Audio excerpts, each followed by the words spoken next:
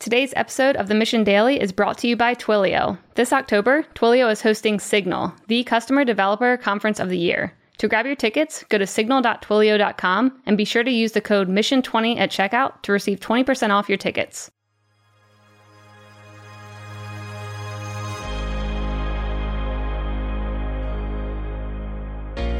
Dr. Karsten Temme is fascinated with the limitless potential of the unseen microbes that inhabit our world. What if you could engineer them to fight pollution? It turns out you can. And in this episode, Dr. Temme and I discuss biological engineering, the future of synthetic biology, and his company, Pivot Bio. Let's jump into today's episode. Karsten, thanks so much for taking the time. Thanks. So I'm excited to have you here for a bunch of different reasons. And the best place, I think, to start and kind of present your story to everyone is when people ask you, what do you do? How do you answer that? Really just trying to build something that solves a problem, and the problem has to be something that affects all of us. So ideally global in scale. Sure. And that type of thinking, did that emerge naturally with you? Or when did you start thinking about global challenges, global problems, and how you could solve them? Yeah, probably step by step. And I'd say that for me right now, the focus is I have this vision to be able to build a more sustainable food system. And I've come to this place really because of my schooling, what I've been exposed to, a lot of the people around me. Sure. And I think what I realize is it's a number of doors and opportunities that have been presented to me simply because of everybody I've had a chance to interact with and learn from.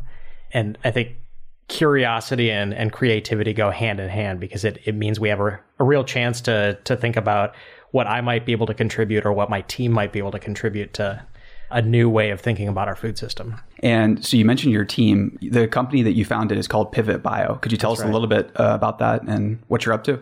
Sure. So I kind of mentioned a vision of a more sustainable food system. And it really starts by rethinking how we use fertilizer. Because what we do today creates enormous pollution in the world. It's something where the fertilizer we use, it either turns into a greenhouse gas that's 300 times more potent than carbon dioxide. Wow. Or nitrate runs off into our waterways and it creates dead zones. So these are places around the world where there is not enough oxygen for life to exist. And so everything has died. And there are 500 of them around the planet. That's not a good thing. It's pretty crazy. So, one of them is where the Mississippi flows into the Gulf of Mexico. Sure. And it's almost the size of Connecticut. Wow. And I mean, not many people know this, but we get a majority of our oxygen from phytoplankton in the ocean, right? Exactly. Yeah. So protecting the oceans should be top of mind. Kind of an important thing. And so Pivot Bio is doing a number of different things with engineering new ways to better absorb nitrogen or transmit nitrogen. You'll have to explain it. So I think what we realized, my co-founder and I realized, was if we would look to the crop for its own solution on how to obtain nitrogen, we could completely rethink things. And the answer to that is just really lying below our feet in the roots of the plant. And so the crop's own microbiome has the ability to take nitrogen gas out of the atmosphere and turn it into ammonia, a form of nitrogen that plants and animals and all higher life forms can use. And so it's a building block of life. Once you get nitrogen into an ammonia form, it can make DNA and proteins and all of the things that really make life work. But the challenge is, how do you get it from nitrogen gas into ammonia? Very cool. And the microbiome of the crop has that capability. So we have to go back before we dive too deep into this. How did you get the background and the foundation of skills necessary to start doing this and found the company? Do you attribute it to getting started early on in school or your college experience? Where did that kind of start? Well, I've worked on this specific problem for about the last 15 years. Wow. And it's because I came to the Bay Area to get exposed to a new type of technology. Really, how do we use biology as the next type of building material in the world around us? And for my doctoral work, I focused on this exact problem. How can we use a crop's own microbiome to be able to provide nitrogen to a plant? Right. And at the end of the day, how do we unlock something that has gone dormant because of well over a century of using fertilizer? So for me, the proximity of the problem, it really started when I came out here to California for my graduate research. But the idea of being a problem solver, being able to look to technology and blend that with sustainability for solving world problems, I think that's always been something I've had an interest in, but it's building the pieces of that across my schooling and across different experiences in life. And I'm guessing that a lot of the love of biology or interest that you have in it started when you were in undergrad doing a biomedical engineering degree? Yeah, biomedical. And for me, it was knowing I came out of high school, and probably like a lot of folks, I said I like math, I like science, or I could see a way you could turn those into a kind of a technology-focused degree. I think computers are great. How do you merge and blend all those together? And at that time, biomedical engineering was this new degree program within the broad scope of engineering. And it seemed like a great place to just explore. And really, how do we take classic forms of engineering and apply them to medicine? At the University of Iowa, where I went, the big focus was how do we build better heart valves or hearing aids, hip implants? And it was a great place to really get exposed to kind of the principles of engineering. Sure. With a little bit of applied focus. And it was also a place where I had a chance to take some entrepreneurship classes. And I think that's what really, for me, cemented an interest in always being able to translate new discoveries from an academic setting out into something that's more applied and touches the world around us. Were there any inspirations or mentors you had that helped open the door and show you that academic research is great, it can be very useful, but here's how you could make it applied if you wanted to? Did anybody kind of like open those doors for you or kind of point you in those directions? You know, I'd say the person who had the biggest impact in helping to create Pivot was my graduate advisor, Chris Voigt.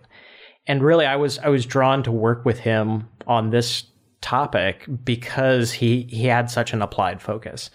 A lot of the problems that we worked on as a research lab really were trying to think about how we could create better technologies that would improve things. We would spend a lot of time talking about what the potential future for this particular research was, and if it was the right combination of technologies that could make a difference, and if it was the right time for investors to have an appetite for that kind of technology risk and commercial risk. And back then, when you were starting to do some of this research, were investors very interested? Were they still pretty skittish at this point? Or did you have some investors stopping by campus and things like that? It was an interesting time because there had been a big investment in biotechnology applied to creating the next generation of fuel. And biofuels companies had just IPO'd, and then they all had a poor track record in the public markets. Really, challenges of scaling a new technology to be able to compete with our petrochemical refinery plants. Right. And that's not a real easy to do that. Big challenge. And so I think there were a set of investors that were wary of biotechnology outside of medicine. And when we started the company, we actually had funding from the Bill and Melinda Gates Foundation. Oh, very cool. And the challenge that they presented to us was, they said, you have this capability of using a crop's microbiome to supply nitrogen to the plant. Could you actually take those genetics and put them into the plant itself and make it self-fertilize? And that's something we explored, and we realized that it's a huge investment in new technology to get there. It's going to be a multi-decade process to de-risk the technology. And then at the end of the day, you're left with a transgenic plant that may have issues with cultural acceptance, right, and really commercialization. So the better solution is just to go with what nature's already provided us, that microbiome of the plant. And once we made that shift, that's when we realized it was a perfect time for ag tech investing. I think there were a lot of new successes, especially around the Valley. People interested in being able to see how you could use big data or new types of ideas coming into agriculture to be able to improve overall productivity. One of the things that you mentioned is de-risking a company. So you're trying to take risk out of the equation every step of the way. How did that initial grant help you do that? And what was the next major milestone maybe in the company's life where you said, okay, we've really de-risked it now because we've solved most of the problems? Yeah, for us, there was one day I remember my co-founder and I were walking from our lab to the coffee shop, and I think we just looked at ourselves and we said, if we don't figure something out, this grant is going to run out. We're not going to have any money left. And a year from now, we're going to have to shut our doors. But we stopped and we looked down at the ground and we said, if you think about a plant, its roots below the dirt, if we just go back to our own roots and kind of our academic inspiration for this whole effort, we saw the potential of what microbes can do in a symbiosis with a plant. And let's go back to that, because there's a real possibility there to produce a sustainable business and not just a technology.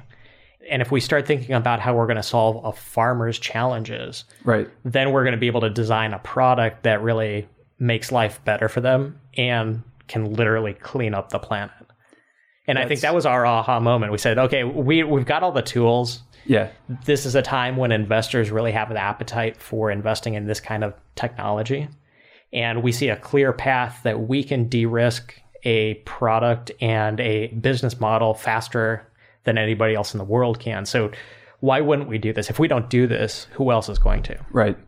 It's a great question to always ask. So you mentioned the word symbiosis there, and I think that is really exciting to think about in terms of GMOs and non-GMOs and adaptive evolutionary engineering and stuff like that, because a lot of people that are interested in GMOs and things like that, I don't hear them use the words like symbiosis too much. Maybe I'm just not around them enough. Do you feel like people in the industry are cautious enough, overcautious, or are they aiming for symbiosis and harmony with the environment, or are they being reckless? What do you think?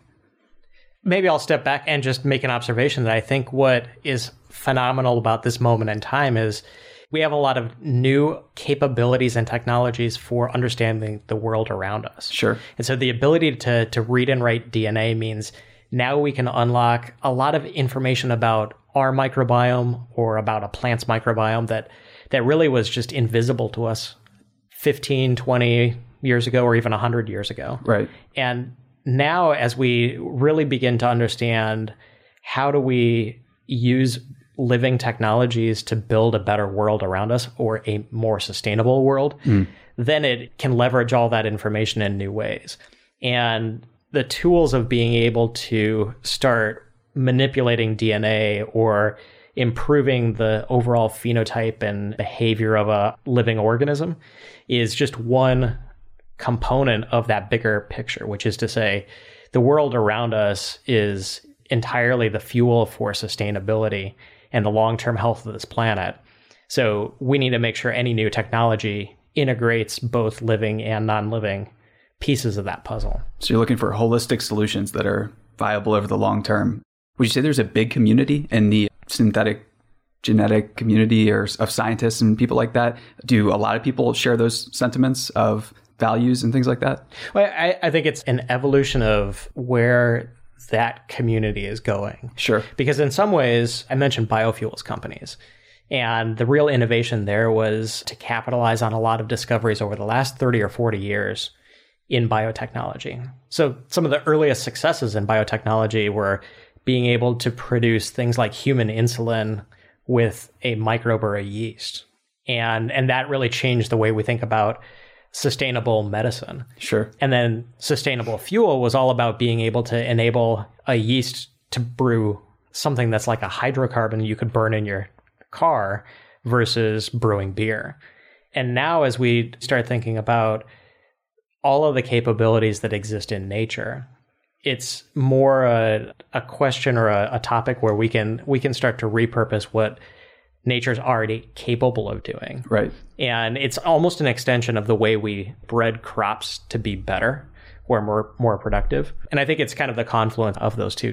What's the industry term? Is it like biomimetic inspired design, or what's the right phrasing? Because that's an interesting way to describe it. Is in some ways being able to push the boundary of what's possible lacks the right kind of terms. And analogies are always going to be really important in that process. It seems to be this challenging situation where there's a whole new field emerging and you need to put language around it as quickly as possible to make it palatable and digestible for other people. So Pivot Bio is working on many things. You mentioned kind of your first product is this nitrogen-based solution for crops, or how do you describe it? Yeah, so what we've done is we've actually gone out and mapped the crop's own microbiome.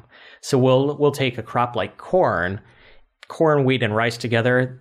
We use half of the world's fertilizer on just those 3 crops. So if we want to make a cleaner planet, we said, let's focus on the 3 big consumers of fertilizer. Corn is the biggest. And in the US, our corn crop, it uses about 6% of the world's fertilizer. Wow. It's like one crop in just one country can have such a big impact.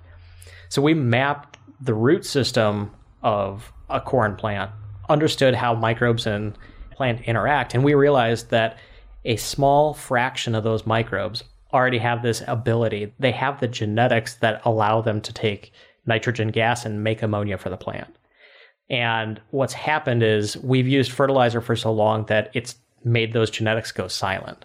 And so they're just sitting there inside of the microbe, not actually enabling that microbiome to reach its full potential in providing nutrients to the crop.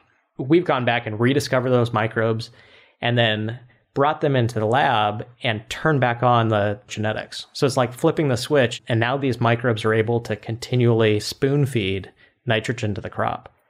And then the next part of the challenge for us has been, how do we turn that into an actual product?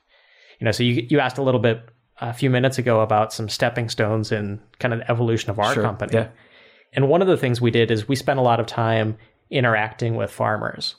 And so we'd go to farmers and ask them what it's like to use fertilizer today and how could that be different. One of the things we realized is that there's a big inefficiency in the process as it's done today, because a crop, as it grows, it needs different amounts of nitrogen every different day of its life cycle.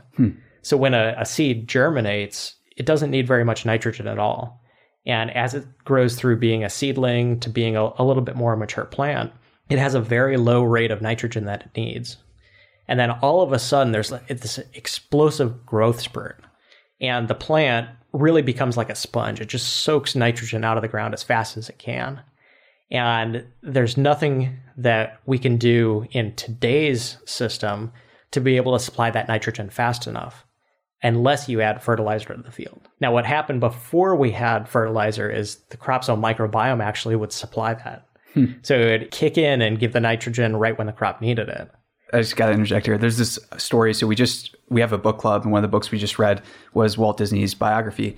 And in his biography, his grandfather is basically admonishing all the other farmers because they're using too much fertilizer. He says it's like whiskey. If you give a man whiskey, it might help for a temporary time, but there's going to be some pretty big trade-offs down the line. Yeah. And it's interesting how a lot of old-time farmers kind of maybe picked up on this beforehand, but the general consensus amongst them was that too much fertilizer was going to do something kind of like interfere negatively in the long run. So now that's playing out, it looks like. Well, it's something that it's become a necessity. Right. Because if you had to stop using fertilizer, we'd have half of the agricultural productivity we have today. We've done such a great job being able to breed crops that are more and more productive, but the only way we can support that is by feeding them fertilizer. So it's almost become a little bit of a self-fulfilling cycle that we need to go back and break that dependency and get back to leveraging the microbiome itself. So in a way, you're kind of saying the exogenous solutions to a problem aren't going to be nearly as good as getting the biology to endogenously self-correct, right? Yeah, something that's closed loop. Gotcha. And it really starts bringing back some of my engineering principles. How do you design the right black boxes to think about interactions between crop and its microbiome? How do you make sure that we understand the flows in and out of the system? Very cool. So are there any examples of pilot studies of happy clients that you like to bring up? Yeah, so this year actually we did a beta test on our first product. And what we designed is we designed a microbe that if you add it to the field at the same time you plant your seeds, then as soon as that seed germinates, there's a symbiosis that forms between the roots and the microbe. And then it takes over from there, and it eliminates the need to be able to drive a tractor through the field and add that fertilizer. So we went out with farmers across the Midwest and had them test that at scale this year. And we had them see how well it integrated into what they do already and how it would begin to change their practices. And right now is really the kickoff for harvest season. So over the next couple of months, we'll get all of that data back, and everybody's been out walking the fields throughout the summer, kind of taking photos, taking measurements. So we're really beginning to see at a large scale a real massive look at just how much impact these microbes can have. That's exciting. It's kind of like a seasonal business. I don't know if you anticipated it was going to be like, you can, farming season. You can release one version of your code every year. So it kind of slows things down, but it also means it's a chance to really get deep into the details. Mm. And we're seeing things like the plants end up being healthier because it's a more consistent supply of nutrients. And if there is a case where you have a huge rainstorm and it would normally wash fertilizer away, these microbes have such a strong symbiosis that they're adherent to the roots. They're not going to be washed away. And I was flying into Iowa earlier this summer, and they've had so much rain there this year. It's almost like looking down and seeing a piece of Swiss cheese. There's just all these spots in the field that the nitrogen has run off into the river systems. And then what we've seen is in our fields that have pivot microbes on them, you have these lush green plants that continually have enough nitrogen. So you mentioned talking to farmers, and customer development conversations are so important with any business. How did those shape what you were doing, and would you recommend them to other entrepreneurs or executives who are looking to solve a problem? Always. Yeah. Number one thing you could do is test your assumptions. Right. Because with the people that are paying money, ideally. Yeah. Well, the ability to know that there's an idea, and part of that idea may be amazing and part of it's probably going to be wrong. You got to be able to suss those two out. And who better to do it with than the people who are going to use your product, or the people who are actually going to part with their money for your product. It's a great way to get honest feedback, for sure. Right. So you started with a grant from the Bill and Melinda Gates Foundation, and after that, you start to de-risk the business, you start to develop things, you're following that rabbit hole. At what point do you consider going to investors, and how did you think about that, and how did you and your co-founder go about that process? Well, so my co-founder, Alvin, and I, we had that aha moment. And we said, this is the perfect time to go out and build a proof of concept. This is also a time when we can raise some seed capital to do that. And if we can build a proof of concept and advance the technology one step further, then it's going to be a self-fulfilling cycle and matching up with the real goals of being able to use venture investment to accelerate a business. Sure. And it's a little bit unique in a physical technology sphere because a lot of that investment is about being able to de-risk both the technology and the product, and not as much in the early stages around commercial de-risking. Right. So it's an added phase because there is a little bit longer path to market. And there aren't as many VCs, too, that are familiar with bio and or even want to be involved in new biotech. It's definitely a rapidly growing and emerging field. Right. And so we've been fortunate to have some really monumental investors behind us, folks who have both a perspective on new technology and a perspective on kind of classic biotechnology and how the two meld together. Our earliest backer was Data Collective. And Data Collective is heavily invested in a lot of new types of physical technologies that really can leverage broad data sets to accelerate the development of this physical product. And it's been phenomenal for us to walk through building a proof of concept and a prototype, and then taking that from a greenhouse out into a field and seeing that there is translatability from specific measurements and underlying knowledge of the details of how a product works in a lab or a greenhouse, and seeing those same measurements hold true out in a field. And it really starts to speak to the ability to predict which versions of a product idea are going to work best and how you could maybe shorten that path to market because you have those kind of insights. Very cool. So this is the portion of the interview where we like to jump into the lightning round, do some fast, rapid fire questions. So if you're ready, let's do it. So what is your favorite book you've read over the last few years and why? I'll have to throw out two books, and they'll be nerdy science books so anybody can expand their horizons. Yeah. So two books that'll give you a picture on the history that led to where Pivot is today. There's one called Alchemy of Air, and it describes the invention of fertilizer. And so two German scientists, Haber and Bosch, invented this process, won some Nobel Prizes in the early 1900s. It led to the strength and foundation of what BASF is today. But it also helped to prop up and fuel Germany through both world wars. It's a story of two really successful scientists and a lot of the good and bad that came from that. Cautionary tale of how to protect and capture the value and not let it fall in the hands of exactly the wrong people. I love it. What about, do you read any fiction or sci-fi? I do. Same. So I just finished Artemis. Cool. Last week. So yeah, I was a little bit scared to read it. I didn't want to be the Martian was so great. I was like, it was good. I liked it. Enjoyable read. It goes pretty quick. Cool. Yeah, I'll check it out. What about podcasts? Are you listening to any, do you have any on your podcast player? Anybody wants to know anything about farming, go check out Ag PhD. Okay. So two brothers, the Hasey brothers, they run a retail operation in South Dakota. And this is their daily radio show.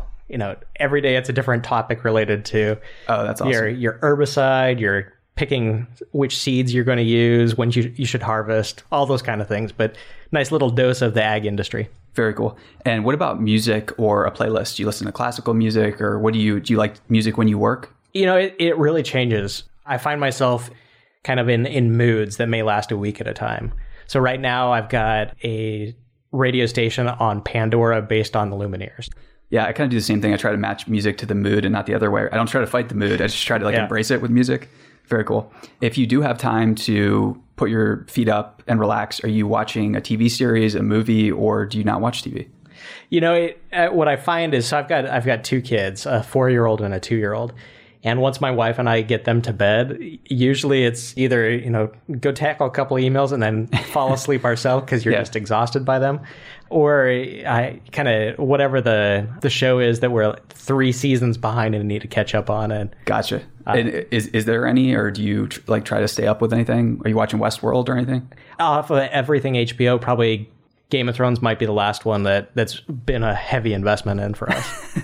And the final question here, and feel free to take as much time as you need to answer, but what does the future of biology and synthetic biology and ag tech look like if we get it right, or if people like you and Pivot Bio get it even a fraction of, right? What's that look like for everyone? Great question. And where we're at now is this chance that biology can open doors on a new type of building material for the world. So we can build new types of materials the world has never seen before. So maybe that's new ingredients for what we wear, or the types of things that make our devices work better. Mm-hmm. But it's also a chance when we can rethink what it means to fuel this entire planet. Because everything around us, by and large, is derived from petrochemicals. And biology is derived from sunlight, fundamentally. Right. So if we can shift that and now have not only a new set of materials that's never existed before, but also something that can live and respond and self-heal, respond to the environment, and it's fueled by sunlight. And I think it's a great time to be creative and try to dream up something that hasn't been thought of before. I love it. Biology is the new code, or maybe it always was. It was the original. We're just starting to get smart enough to catch up and understand it. I love it. Thanks for being so generous with your time. And to everyone out there, we'll see you next time on The Mission Daily.